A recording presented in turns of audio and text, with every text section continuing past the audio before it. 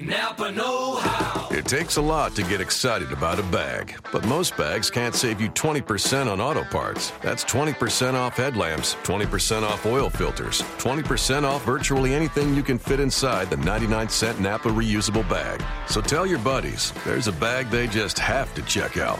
Quality parts, helpful people. That's Napa know-how. Napa know-how. At participating Napa Auto Parts stores while supplies last. Minimum 3 items. Exclusions apply. Offer ends 10/31/17. Welcome to another episode of Locked On Bulls, part of the Locked On Podcast Network. You can subscribe to us on iTunes, Stitcher, Audio Boom, TuneIn, Google Play, anywhere else you can find podcasts. Make sure you subscribe, leave us a 5-star review, tell your friends to subscribe, and check out the other podcasts on the Locked On Podcast Network as well. You can find us on Twitter at Locked On Bulls, like us on Facebook at Locked On Bulls.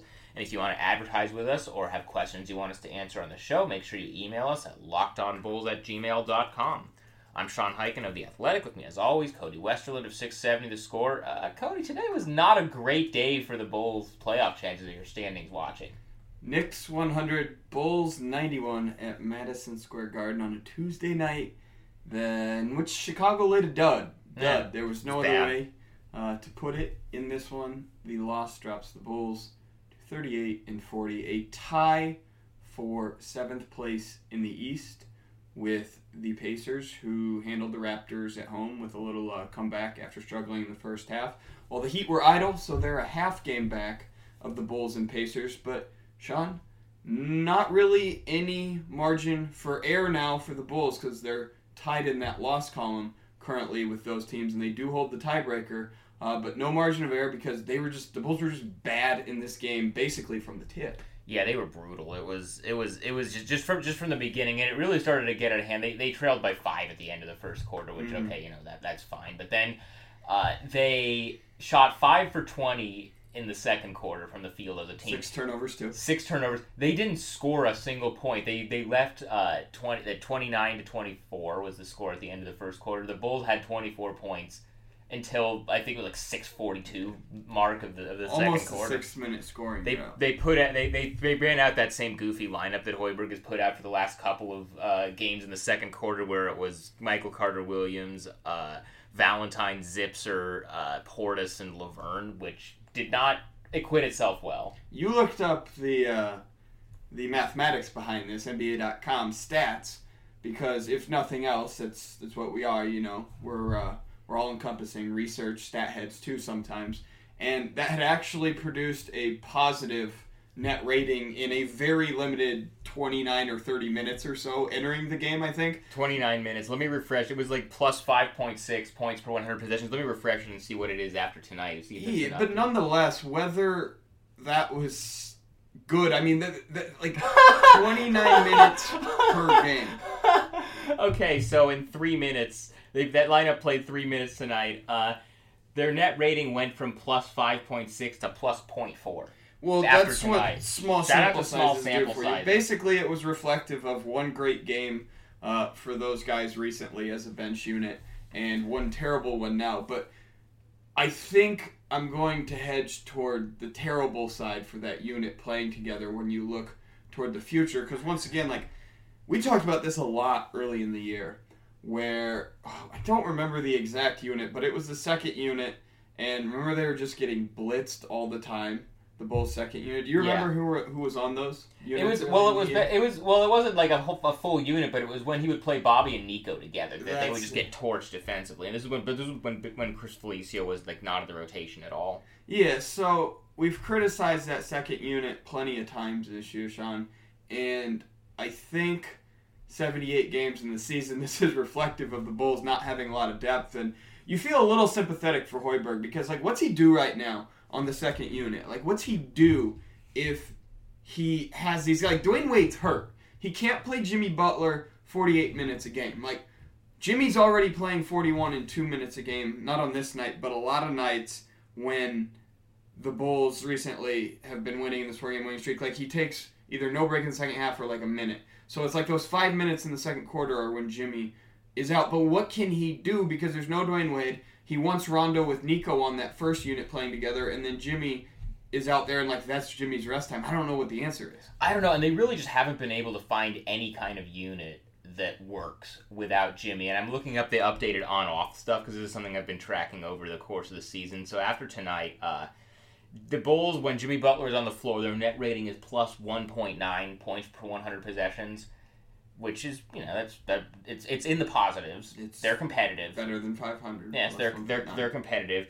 When he's on the bench, they are outscored by 8.8 points per 100 possessions. Yeah, I mean, he's one of the most valuable players in the NBA, and I think this has been a talking point recently, too, which maybe we should get to later in this podcast. Like, where does Jimmy, obviously he's not in the top tier of the MVP race or anything, but where has he been for most valuable players in the NBA? But you can just see that again in this game. But, I would say Jimmy scored 26 points in this game, but they felt largely empty because the Bulls were playing from behind, and he wasn't, tilting the defense or anything like that. He had 4 assists in this game because, the Knicks didn't really need to respect the Bulls' offense all that much when they were up 20. You know what I mean? It's just not as pressing of an issue. And the Bulls only had Nico, Jimmy, and Robin Lopez scoring more than 2 points in the first half. I think the bench had 4 points in the first half and started 0 of 4 with 4 turnovers in that second quarter. This is a little concerning, and this is a common theme too. Look, hey, the Knicks played hard, and the Bulls struggle with teams that play hard. I know a lot of times we say the Bulls struggle with teams that are sub 500 and get up for big games against teams that are above 500, and that's correct. But I think you do need to credit a lot of these sub 500 teams who just play balls to the wall against the Bulls for long stretches, and when you're the Bulls, when you're the better team, whether it's the Bulls or someone else, and you're not totally engaged, that's when you can lose a game like that. Right, and but this Knicks team, we need to point out, they didn't have Porzingis tonight. Obviously, Derrick Rose and Joakim Noah are out for the year. Carmelo played. Was basically their Knicks rotation time was basically Carmelo and then a bunch of just other dudes who were not even their main guys. They had 2 undrafted guys in the starting lineup, Ron Baker and Maurice Endor, which, when you have guys that are undrafted like that, or guys who are unproven, they're going to play extra hard because they have to fight for their minutes and they have to fight for their place in the league. So, the Knicks young guys care more about their money and fighting for their next contract than the Bulls do a playoff berth. Is that what we get to take away from this game? That's what the case was tonight, and Jimmy even said that tonight in his post-game quotes. This is from our buddy Nick Friedel from ESPN Chicago. Jimmy said that the Knicks played like they had something to play for and the Bulls didn't. That's embarrassing. It's not a good look for short game. What was that game, 78 of the season? I think so. Not a great 38 and 40 now. So the Knicks came in as the 26th rated defense in the NBA. The Bulls had made at least 10 3-pointers in 7 consecutive games, I believe. Which was a franchise record. Their offense was 117 points against the Pelicans, 106 against the Hawks, but it was pretty good offense for a lot of stretches in that game, and then they just didn't have any of it. And it's weird because Rondo had 8 assists in the first quarter. Yeah. So, the ball was moving and they were getting stuff going, but that bench unit came in, stagnant offense, and then they just, never recovered from that. And Hoiberg always talks about the offense affecting the defense, and vice versa sometimes as well.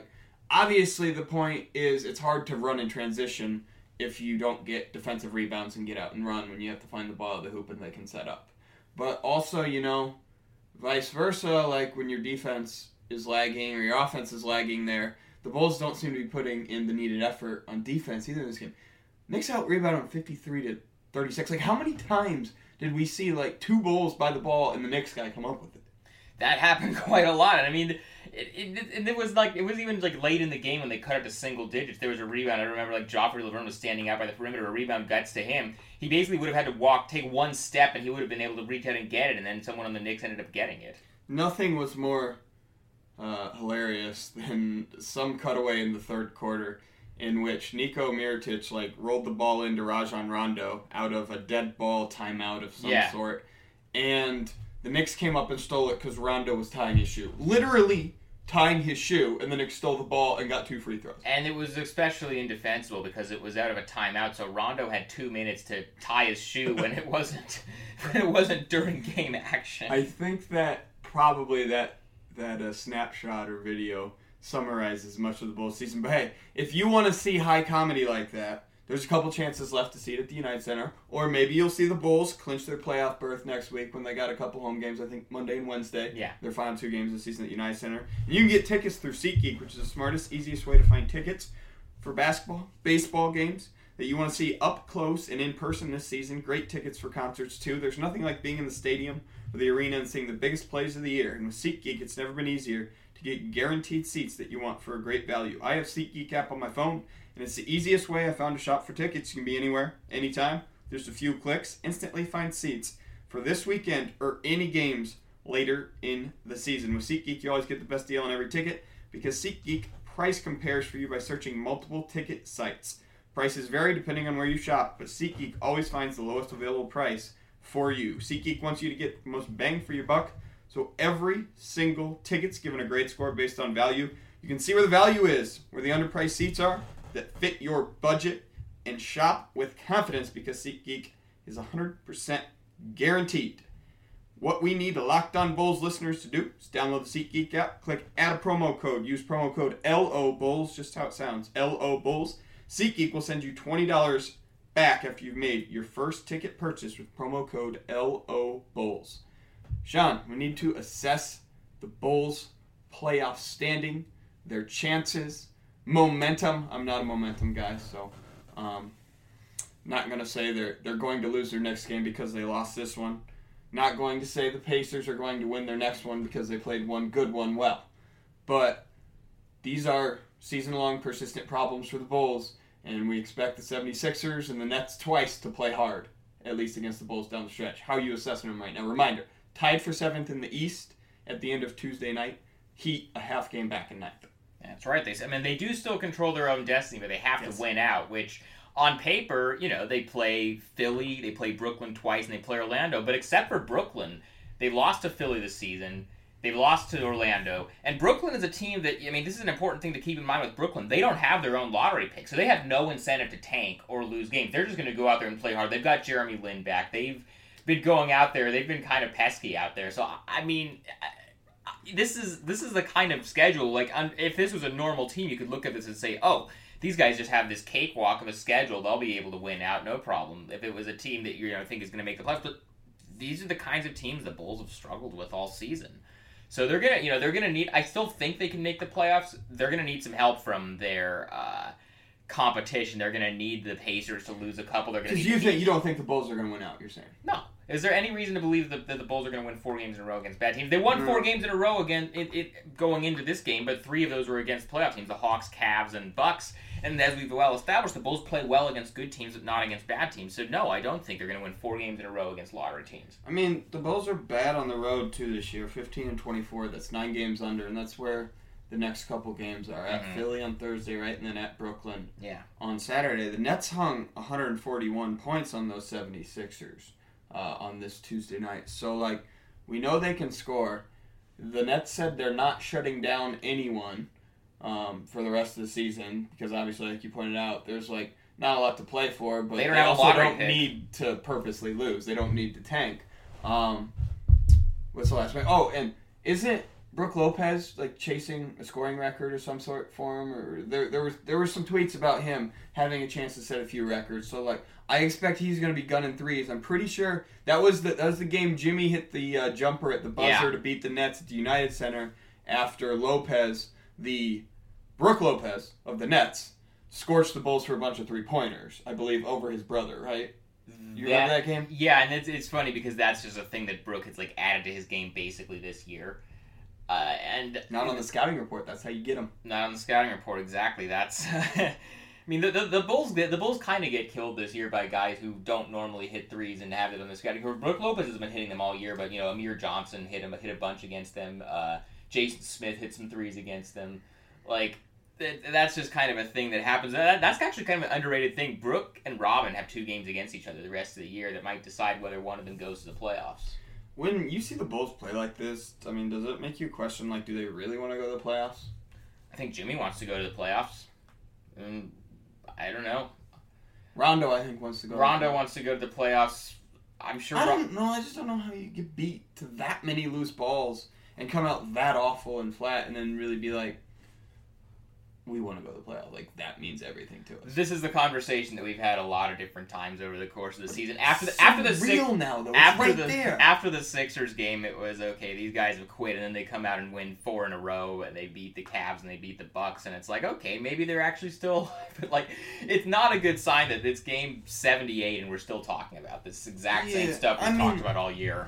I know we're breaking down to. Like, the offense got stagnant, that second unit was horrible. You got to stop and think, too. Wait, run it back. Michael Carter-Williams, Paul Zipser, Denzel Valentine, Bobby Portis, and Joffrey Laverne is where the game went wrong in this one. That's 5 unproven basketball players who are also bad for long stretches of play. So... maybe I shouldn't be questioning their want and just be questioning their talent.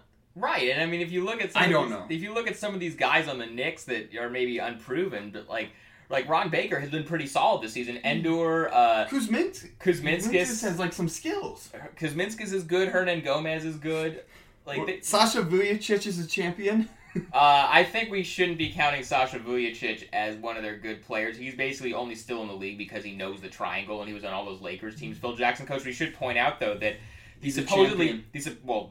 we should point out that the supposedly athletic long defender Michael Carter-Williams, who's in the rotation for that reason, got beat off the dribble by like 38. I forget what he is, like 38-year-old Sasha Vujacic.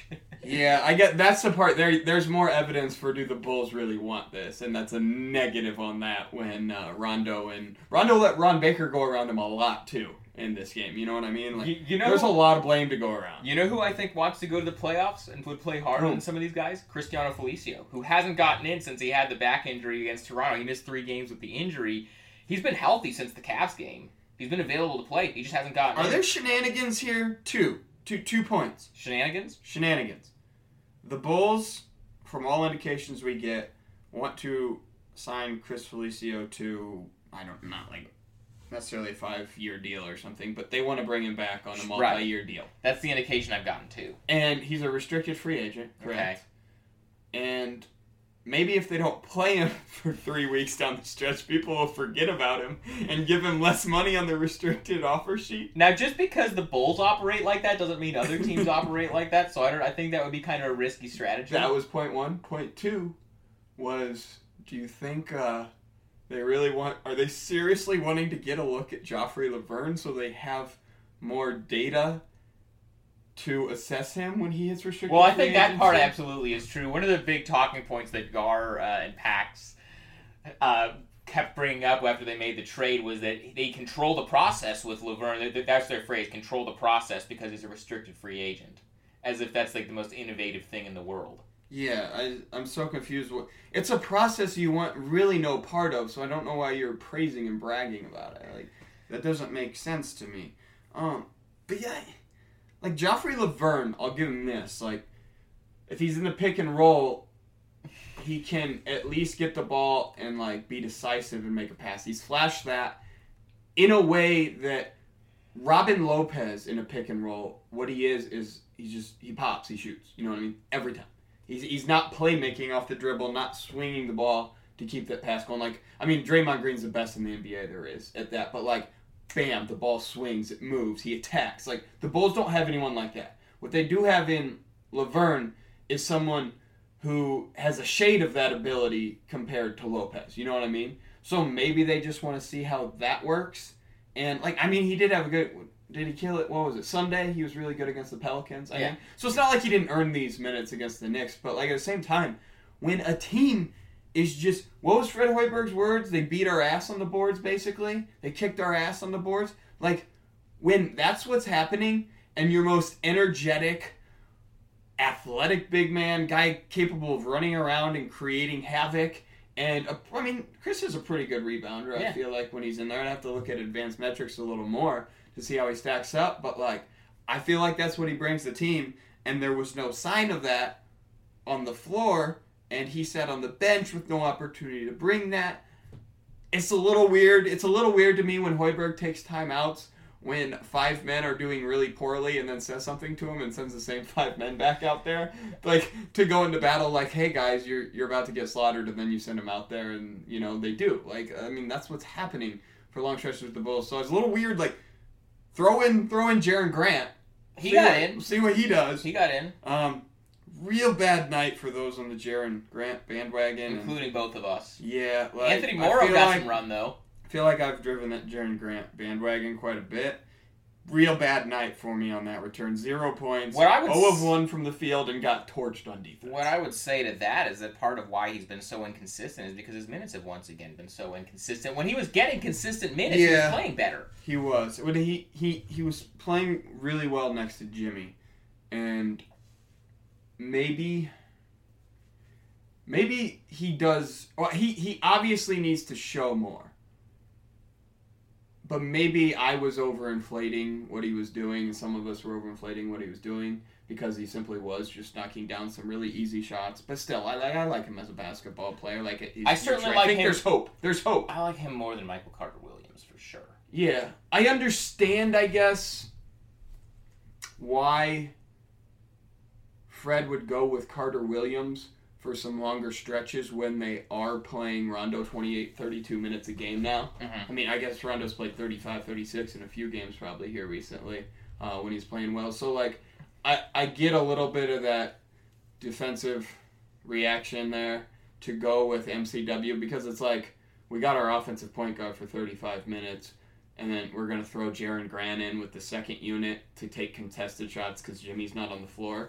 I guess it makes sense. But let's be real, like, Jaren Grant has a lot more ball skills than Michael Carter-Williams does. I mean, there were just a lot of cases of weird Bulls things in this game. Like Denzel Valentine and Rajon Rondo, or was it Zipser and Rondo, battling over a rebound that was the Bulls to take, and they hit it out of bounds off each other because like they couldn't communicate and they were both trying to grab it and stuff.